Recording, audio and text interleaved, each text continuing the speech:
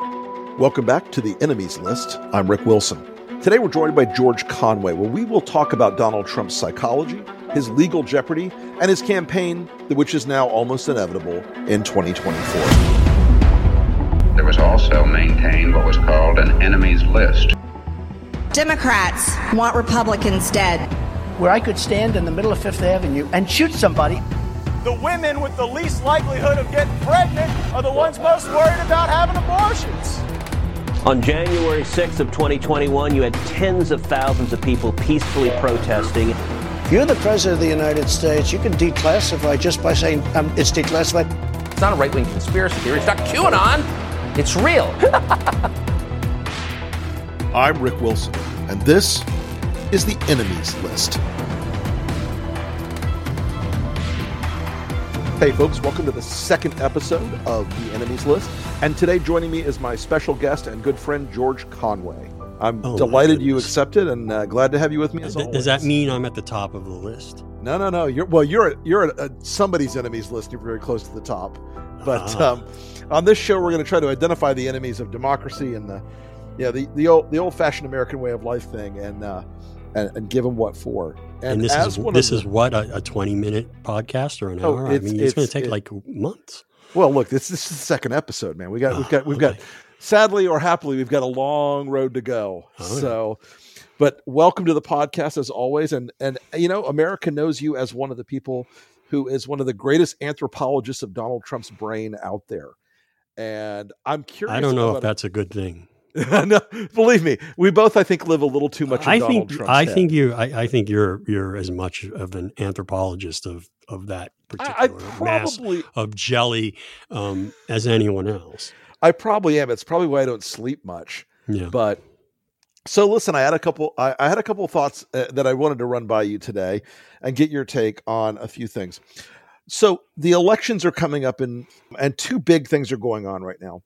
First, all the signs out of Mar-a-Lago are that Trump is preparing himself for a big reveal on either election night or very shortly thereafter. Mm-hmm. And so on the first level, I wanted to ask you. And I take it it's not going to be a pole dance. Yeah, probably not. Yeah. Unless this new lawyer has really got some moves we haven't seen yet. Yeah. But I'm curious what your thoughts are on where do you think his head is at right now on, is he running again because he wants to go back to the power, the grift, the scam, or is he going to run again because he thinks he can avoid prosecution? All of the above. I think he runs again because he wouldn't be able to bear seeing somebody else take the limelight away from him, such as some other guy in Florida, for example, yes. Or some guy who should be hung in his view. Mm-hmm. He certainly would, that would compel him. He wants to be in control. He knows that if he is not the nominee or he makes clear that he is not running, he gets no attention anymore. So that's one thing. And then the other thing is he always viewed the presidency as a security blanket against legal liability, including criminal liability. New York Times, Maggie Haberman reported that multiple times. Mm-hmm. And I would recall one of the first times I ever had a conversation with him was on his 757 on the way down to a pre-inaugural event. And he asked me, should I keep Preet Bharara as the U.S. attorney in New York? And I thought, well, I guess you should appoint your own people wherever you can. But it didn't occur to me then. What I'm sure of now was he was thinking about his own skin there. Because deep down, that's just, he's always thinking about himself. He's not thinking about anybody else. It wasn't a matter of, prosecutorial policy and setting priorities at the Department of Justice. It never is. So, right. I think it's interesting to me. I want to get your thoughts on this. There is this sense right now inside the emergent Republican majority in the House that they're going to try to go after DOJ to do Trump's bidding. They're going to go after Chris Wray. They're going to go after Merrick Garland. They're going to go after the National Security Division. They're going to try to do the sort of Benghazi-style investigations against them in order to prevent them from really pushing forward on Trump. How effective do you think that strategy is going to be against this Department of Justice? I don't look, I think if Merrick Garland makes the decision to prosecute on any number of these issues, principally, I think right now the one to look at is the stolen document scandal. Mm-hmm. I don't think it's going to make a difference at all. I think if anything, it's going to make them more determined. I don't think that they're going to. I mean, the Trump administration showed how you can basically stonewall an investigation by Congress, and I think they can issue all the subpoenas they want, but the executive branch in this case, with legitimate interest in prosecuting a bad person who's done bad things, can basically refuse to produce information about its investigation and its prosecution while it's ongoing. I don't think there's going to be I don't think they're going to have a way to enforce. They can, they're going to create a circus. That's what they will do. Right. A circus that they can talk about on Fox News all they want. Mm-hmm. And I think that, that has the potential for, a destructive effect because of its effect on certain people who watch that. But I don't think I think if anything, it's going to make the prosecutors more determined. And frankly, I don't think any judge is going to like it. So George, give us a sort of, you follow this very, very closely. Give us a 30,000-foot overview of where you think the prosecution of Trump or the potential prosecution of Trump stands today. Because it seems to everyone on the outside, especially to us non-attorneys, that he keeps wrapping himself tighter and tighter in more and more problems. Yeah. In how he's handling this. Yeah. I mean, he's been playing a kind of Russian roulette with the law for a long time now. And, sooner or later, something's going to come back and blow up on him. And I think the one that's going to do that first, let's leave aside the Georgia prosecution, I'm talking from the federal standpoint, is this document scandal, because it is very simple. It is not like the January 6th case. I mean, the January 6th case, the difficulty, originally people conceived of it as, did he criminally incite violence that day? And that's a hard burden to show, because the First Amendment allows a lot of rhetoric that, could incite people. But, people talk about all sorts of, metaphors every day that use all those sorts of metaphors that don't necessarily incite violence, but they're so myself. Yes. And the difference is, of course, he actually was doing it, but he was actually doing it and successful in inciting violence, and he intended to incite violence. But proving that beyond a reasonable doubt is going to be difficult unless you have direct communications, I think, between Trump or through Roger Stone with some of the Proud Boys or some of the people, the insurrectionists directly. Some of the Willard War Room guys. I don't think that I don't think that's a fruitful line of investigation. I do think an effort to prosecute him for inciting violence would be difficult, but I think it's pretty clear that a decent case can be made, a very good case can be made, in fact, about his violating 18 U.S.C. 371, which prohibits conspiracies to defraud the United States, and 18 U.S.C. 1512 C and K, which prohibit corrupt attempts to interfere with official proceedings, the official proceeding there being the January 6th count of electoral votes before Congress. And I mean, basically what you have to show is the intent to use deceit in the conspiracy to fraud charge. You have to show an attempt to use deceit to basically perverting a function of government, and that's what they were doing through the fake electors and through the lies that he told, and then the obstruction, the same thing. It's corrupt to lie, and corrupt to fake electoral votes, and corrupt to try to get the vice president to violate his constitutional and legal duties, among other things. I mean, there are a number of threads there, and then the violence can be used. His attempt to his lies, the fact that he was told repeatedly that he lost, the fact that he actually admitted to people like Alyssa Farah and Hope Hicks and to, I think, my wife, that basically he lost. He says, how could I lose to this fucking guy? I think a number of people could end up testifying to that. And, that altogether is a fairly decent, it should be a pretty decent case under those two statutes. Now, it's complicated, though, because there were a lot of things going on, a lot of people involved, it's a complicated case. So it's like, that's why I focus a lot on the documents case. It's a lot simpler. The metaphor I've been using is you're the U.S. attorney in the Southern District of New York, and you're going after the 5 families, and you want to bring this big RICO case and gets everybody in, along with the capo di capi. How do you say that? Capo di tutti capi. Capo di tutti. Okay, you're very good at that. And it just takes a while. It's a lot of work. Whereas the documents case, the Mar-a-Lago documents case, is like, okay, you're the U.S. attorney and you've got this RICO case on the side. It's going to take a couple of years or 3 years or whatever. And the FBI is working on it. You've got 30 people working on it. And the NYPD calls you and says, hey, we just got this. We just busted these guys who were loading jewelry onto a truck at Kennedy Airport. And the big guy was there. He was driving the truck. It's like, that case is you could put that case on in a day. Okay? You just put the cop on and say, and that's kind of like that's the metaphor I use for the document. He stole the documents. He went through them. The evidence appears to be that he went through them himself. He tried to get his lawyers to lie. He did get his lawyers to lie. Mm-hmm. And he jerked around the archives for a year and a half. He defied a subpoena by refusing to produce the documents in response to a valid subpoena, and then making a representation through his counsel that all the documents have been produced. I mean, he has done everything possible to aggravate this. And if he had given the documents back in sometime last year when the archives had first started asking for him, he'd probably have gotten a pass. But he just dug himself deeper and deeper a hole.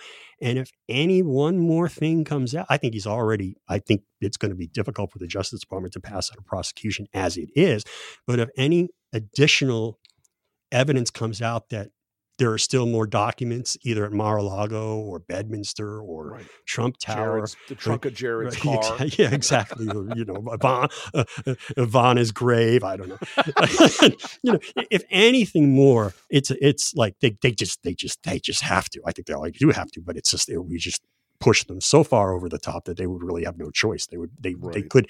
Merrick Garland would not be able to face the public and say that, he's pursuing equal justice under law if he doesn't bring the cases. Because if you or I had done this, if a chairman of the Joint Chiefs had done this, like if a national security advisor or the CIA director had done this, we'd already be in the slammer. Everyone is talking about magnesium. It's all you hear about. But why? What do we know about magnesium? Well, magnesium is the number one mineral that 75% of Americans are deficient in. If you are a woman over 35, magnesium will help you rediscover balance, energy, and vitality. Magnesium supports more than 300 enzymatic reactions in your body, including those involved in hormonal balance. From functional medicine doctors to mental well-being and female hormone experts, we all know that magnesium is the one mineral to improve all aspects of well-being and health. But which one? Magnesium Breakthrough from Bioptimizers, the trusted choice recommended by leading experts with 7 best-absorbed forms of magnesium to ensure your body receives the support it needs for overall well-being. Go to bioptimizers.com/balance today and use code BALANCE10 for 10% off. Support your journey to wellness at bioptimizers.com/balance. Magnesium Breakthrough from Bioptimizers, your foundation to optimal health and vitality. Okay. I've said this a lot. When I worked for Dick Cheney when he was Secretary of Defense as a very junior guy, I was a junior nobody. But if I had taken a top secret document, my last did you have more hair than he did then? I did have more hair than he did then. I still had hair at that time. Okay. Folks, I had glowing golden locks until 2015, and Trump, the stress just killed me. Everything Trump touches dies. Right, including my hairline. Now, but if I had walked out of the building on my last day with a box of top secret documents, oh my God. that 5 minutes before I had access to, but then the moment I walk out the door, I take them with me, I would still be in jail. Right. You absolutely would. You would have gotten a knock on the door from the FBI, the next morning. And at 6 a.m., and nobody would have heard from you since. And you would have pled guilty. One thing I was curious about, George, he's gone through lawyers. I mean, obviously not paying them is a big factor, but he's gone through so many attorneys. And now there almost feels like now he is like pulling people out from behind the bus station. Yeah. To represent him. I mean, and the latest one where he's posing with pictures of her on his plane. I mean, that seems like it's got more than just legal overhang to it right now. I missed that picture. He had a very sort of regal pose with her sitting on the 757. Which one? Elena Habib. Haba. Haba. But I mean, I feel like he's going to go through a lot more. Look, she has a very sophisticated and experienced practice defending parking garages. I don't know what your problem obviously is. And if these documents had been hidden in a parking garage and they were about parking garages and Trump was a parking garage magnate, she might be exactly the person you wanted. Absolutely.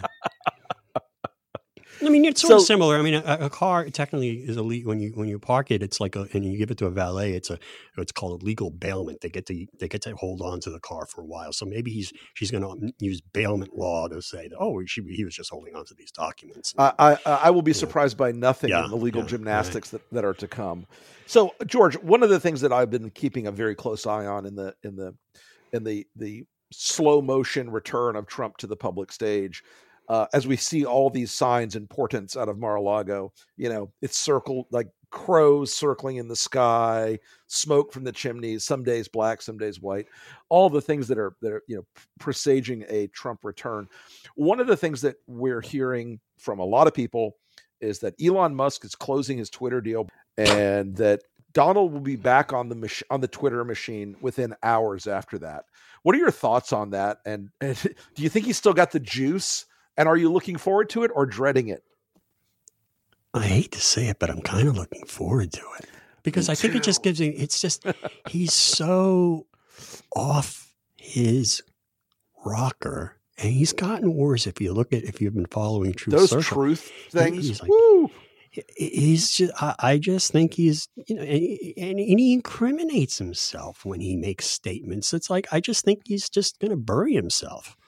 I don't think it's really going to help him. And I think at this point, knock on wood, I think there are enough knives out in the Republican Party that he's going to end up, I think there's going to be a big fight between now and 2024 within the Republican Party, because I think people sense weakness. The people who have not yet shown courage, even Mike Pence referring to the fact that I might prefer someone else to be the nominee. Right. That was the most passive aggressive Mike.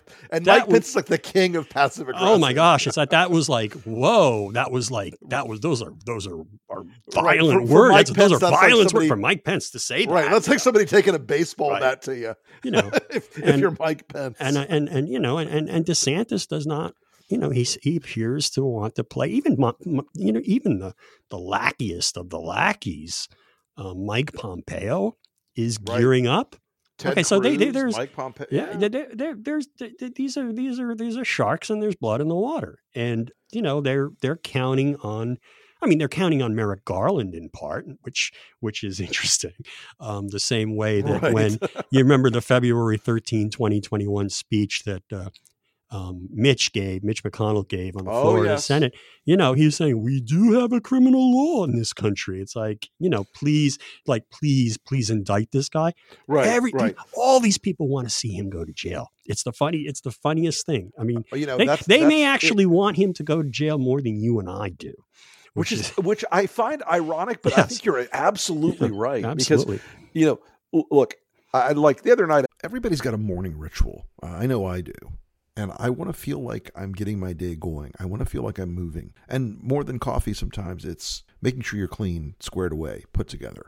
You can get your day started by upping your shave game with Harry's sleekest razor yet, the Craft Handle. I like to use it because I've got to shave this giant dome of mine every day. So I got to keep it shiny. I have a beard, but I keep my neck clean front and back, do all the miscellaneous trimming. And the new Craft Handle, it actually is a lot more precision, at least that I found, with the new grip. I really like it a lot. You'll be getting quality shaving for a really amazing price. For now, they're offering the Craft Handle starter set for $10. It's a $17 value, so this is something you really should try. And if you don't like it, it's on them, guys. They stand behind the product. They guarantee it. How can you get a hold of the craft handle, the latest and greatest from Harry's? It's simple. Get it delivered to your door for $10 at harrys.com/enemieslist. That's harrys.com/enemieslist. I watched Ron DeSantis debate Charlie Crist, who is, kind of a worn out political figure. And DeSantis was brought in like maybe a C+, C, some places C- performance. Yeah, if you were Donald Trump watching that, you got to think, I can take this guy. Yeah. But can he take the whole dog pack is the question. Yeah, I mean, maybe. But the thing is, did it in 2015. The only way the only way somebody beats Trump is, first of all, there has to be more on the legal front, I think. Trump has to get crazier and crazier, which I think is a reasonable supposition. And I think there has to be a united opposition. There has to be really one opponent, which I don't really see happening. Yeah. It could happen. If it was just maybe one-on-one DeSantis against Trump, there might be a chance.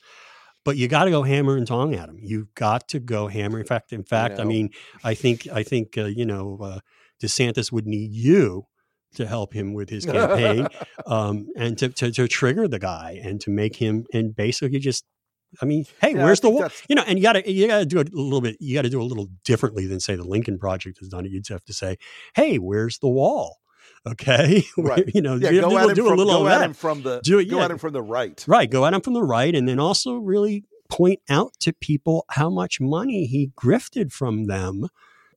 Saying that he was dealing, he was trying to remedy a fake election when in fact it's just going to his lawyers and going to, expensive consultants and whatnot. That was an ad I did earlier this year. Yeah. Where we said, the suckers here are all you moderates. No, I want to see you. I'd like to see you hired by DeSantis.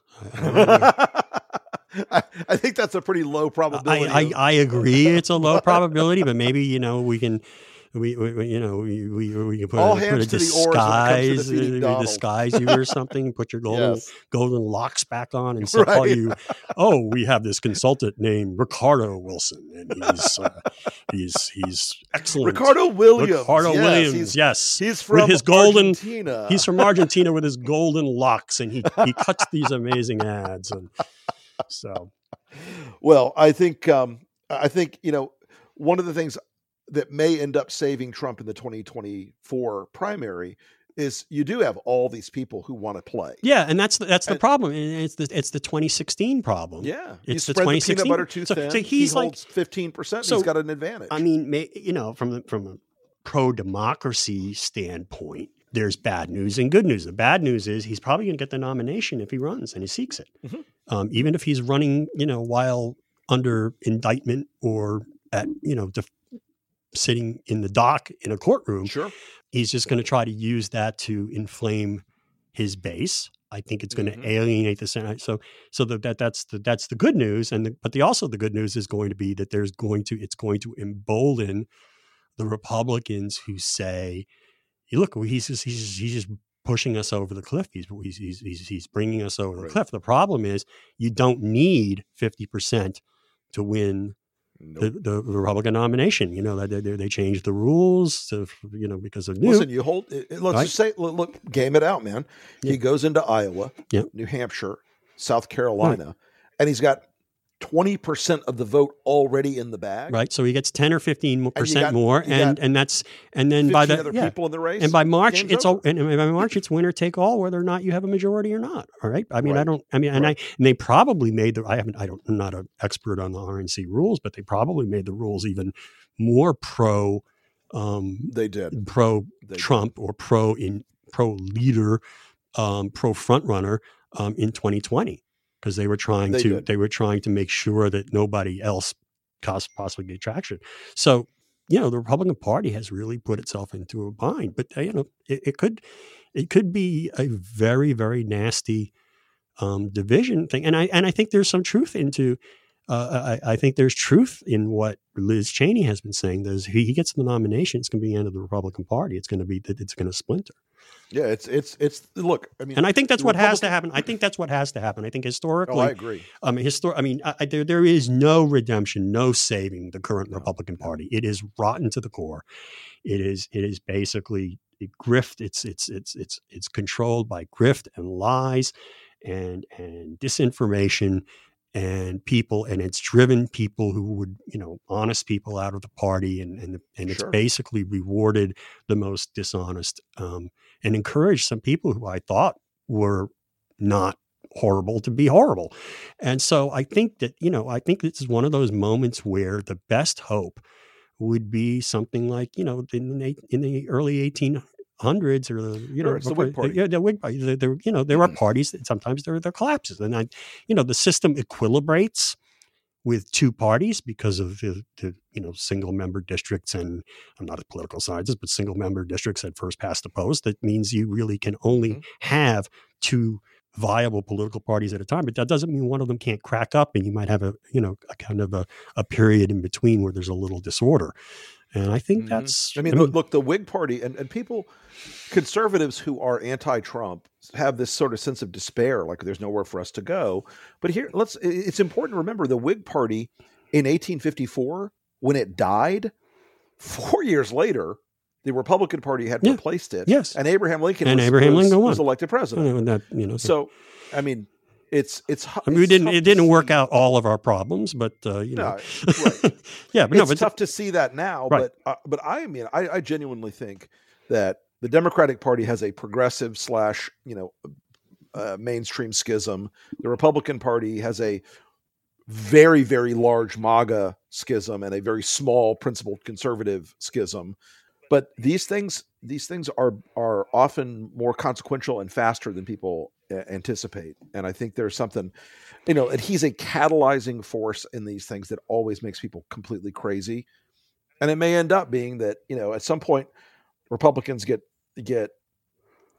exhausted. Yeah, I think they are. I think there is an exhaustion already. I think you see it by the smaller crowds. I think, I think people, it's the same. It's boring. It's not interesting anymore. It's not Fox News. The problem from Fox News is playing Trump over and over again, saying the same things he was saying a year ago, 2 years ago, 3 years ago, 4 years ago.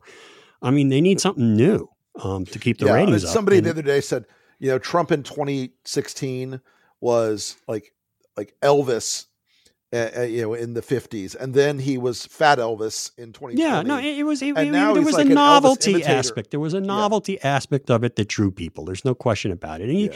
And I said there was this documentary that I participated in called Unfit on Trump's mental state, and one of the things I said was, Donald Trump was a practical joke that got out of hand. And that's basically what happened. It's like he was interesting. He it was fun to provoke the libs, but it turned out the libs were right about him. Well, they weren't even half right about him. They were just, he was much worse than they ever said he was.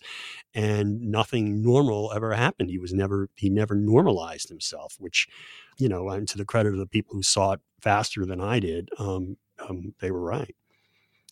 Well, I think that, the current version of Donald Trump is the Elvis imitator in Branson. Yes. And it is not as exciting. I think it is still, again, it's still maybe more than sufficient to win the primary for president in 2020. I mean, because, there's still, be 20 or 25% of the people who are just going to do it to give the finger to the rest of the world. And then they're going to buy into the tune he's going to play of being the victim with all these prosecutions, even though he's guilty as sin.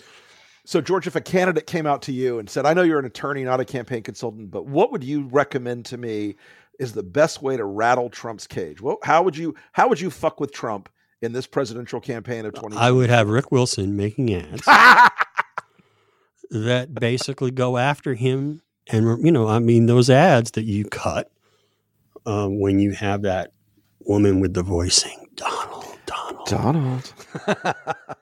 I may have her on the show anonymously. Donald, we know you did it. Everyone knows you did it. Guilty. You know, that gets in his head, and it makes him do stupid things. It's going to, you know, with Twitter, it would be enhanced. I mean, you know, I just think, I mean, I was saying this as you know, I was saying this in 2019 and 2020, that you know, the Democrats needed to hire, basically get a bunch of psychiatric and psychological consultants and have them work with ad makers and just do stuff to make them crazy. I mean, folks don't know this, but really one of the origin stories of the Lincoln Project was George and I had lunch in New York one day, and we started talking about ads, and it just like all clicked together. Yeah, you know, I because I made the point that, hey, you could run these ads, and you know, this is like, you know, I don't know your business the way you do, but I mean, one of the things I learned in 2016 is that because Brad Parscale screwed up, actually, it's another story. He screwed up and he bought ad time in the District of Columbia, which makes absolutely no sense, thinking because somebody thought, hey, you know, well, they'll get this in Northern Virginia. No. And so you can just buy, you know, you can just almost micro target, which is an internet term. And you could just like, hey, just find, and I said to you at that lunch, let's just, hey, who's the cable provider at the White House? Just run the ads in there. I mean, and it was, you know, and next thing you know, you're running $5,000 a night. It's crazy. And, you know, the rest is history. Well, we all hoped that we would have an end to this Trump story. I know it's at the end of 20, but God is a God. We live in the hands of a cruel and angry God, so we're going to have to keep marching down this trail a little longer, my friend. Yeah. Well, George, thank you so much for coming on. Thanks for having me. It's always a pleasure. It's always fun. We didn't get to do our Trump impressions, which yours is better than mine. But next time, folks, we'll do the whole thing in character. Yeah. Okay. All right. Thanks, George. All right. Appreciate Talk to you later. Bye. So, heading up the enemies list today is Kanye. Kanye. I don't care what name he's called this week. We have now reached a point where anti-Semitism has been so mainstreamed in American culture that a guy who was a cultural icon, was a giant in American music, has now been reduced to someone whose obvious mental incapacities have led him to start ranting about the conspiracies of the Jews. And this is some crazy, like, Protocols of the Elders of Zion shit. This is way over the top. Now, Kanye is, you know, obviously an anti-Semite. He has expressed it clearly. I'm going to take him at his word for what he believes. But the fact is, there are a lot of people in this country that have empowered Kanye and people like him. One of them was Adidas, who until last week was one of Kanye's biggest sponsors. They finally dropped him after having to have their heads kicked in for days on end and have to have stock price crash for days on end until they got rid of him. There needs to be something in the business culture of this country where you realize you've crossed a moral red line. The other companies that have dropped Kanye, including Balenciaga, have done the right thing. I think they were the first, so God bless them. If you're going to have somebody who is a raging anti-Semite sponsoring your brand or involved with your brand, it's on you. But there's one more element into this story. So Kanye had become this symbol of MAGA, of republicanism, of defiance. And you had the House Judiciary Committee tweet out a few days ago, Elon, Kanye, Trump. You had Fox News with, you know, Tucker Carlson's White Power Hour have Kanye on, and they did a very carefully edited interview with Kanye. Even that interview was crazy. But what they cut out of the interview was Kanye's raging anti-Semitic remarks. Now, I'm sorry. If you saw that, even on the cutting room floor, you had an obligation as a news organization, if Fox wants to be called that, and they usually don't, especially when they're in court. You had an obligation, just a baseline moral obligation, to not have that kind of person on your air. You don't have serial killers on cooking shows, for fuck's sake. You don't have people who abuse children or batter women on shows about advice for how you run your family. This is the kind of thing where there should be a base moral understanding that when you find someone who expresses these opinions, you're not stifling their free speech when you cut them off. You're cleaning up the rest of the world. You're protecting yourself from the grotesque moral pollution that kind of belief set reflects.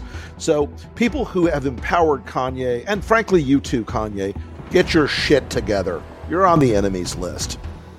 Thanks for listening to The Enemies List. If you have any questions or comments, you can hit me up on Twitter at @TheRickWilson. Of course, I hope you'll subscribe to this podcast on Apple, Google, Spotify, and every other possible podcast format in the world, including people who strap USB memory sticks to the legs of pigeons and fly them around the city. And I'd also really appreciate it if you'd like and share this podcast and review it. That really helps. We're trying to grow it. This is our second episode, and we're really looking forward to reaching many more people. The response so far has been amazing, and I'm so honored. But we look forward to growing our podcast family here as we talk about the rest of the 2022 election cycle and beyond. And don't forget, stay off the list.